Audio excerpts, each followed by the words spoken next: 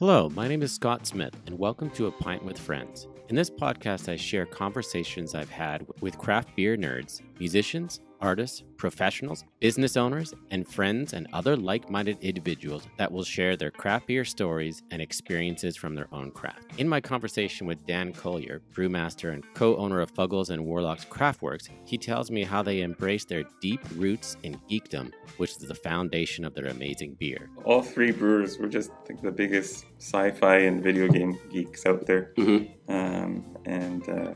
We love Star Wars and all of that, so I thought we have to put that into our branding somehow. Right. While a conversation with Steel and Oak's co-owner Jordan Foss showed his passion of making great beer is only equaled by his commitment to his local community.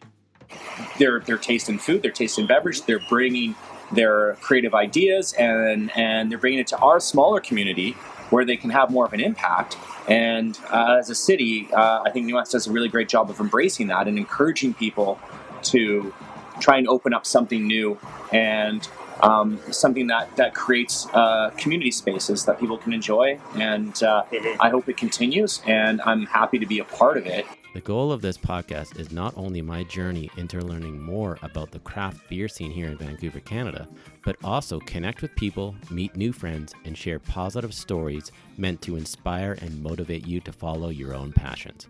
One time I hosted a beer tasting with my nieces, a root beer tasting. So how do you rate them? Dog and Suds was the first beer. I like that beer. one. Second place. Second place. So A&W is first. Yes. The classic.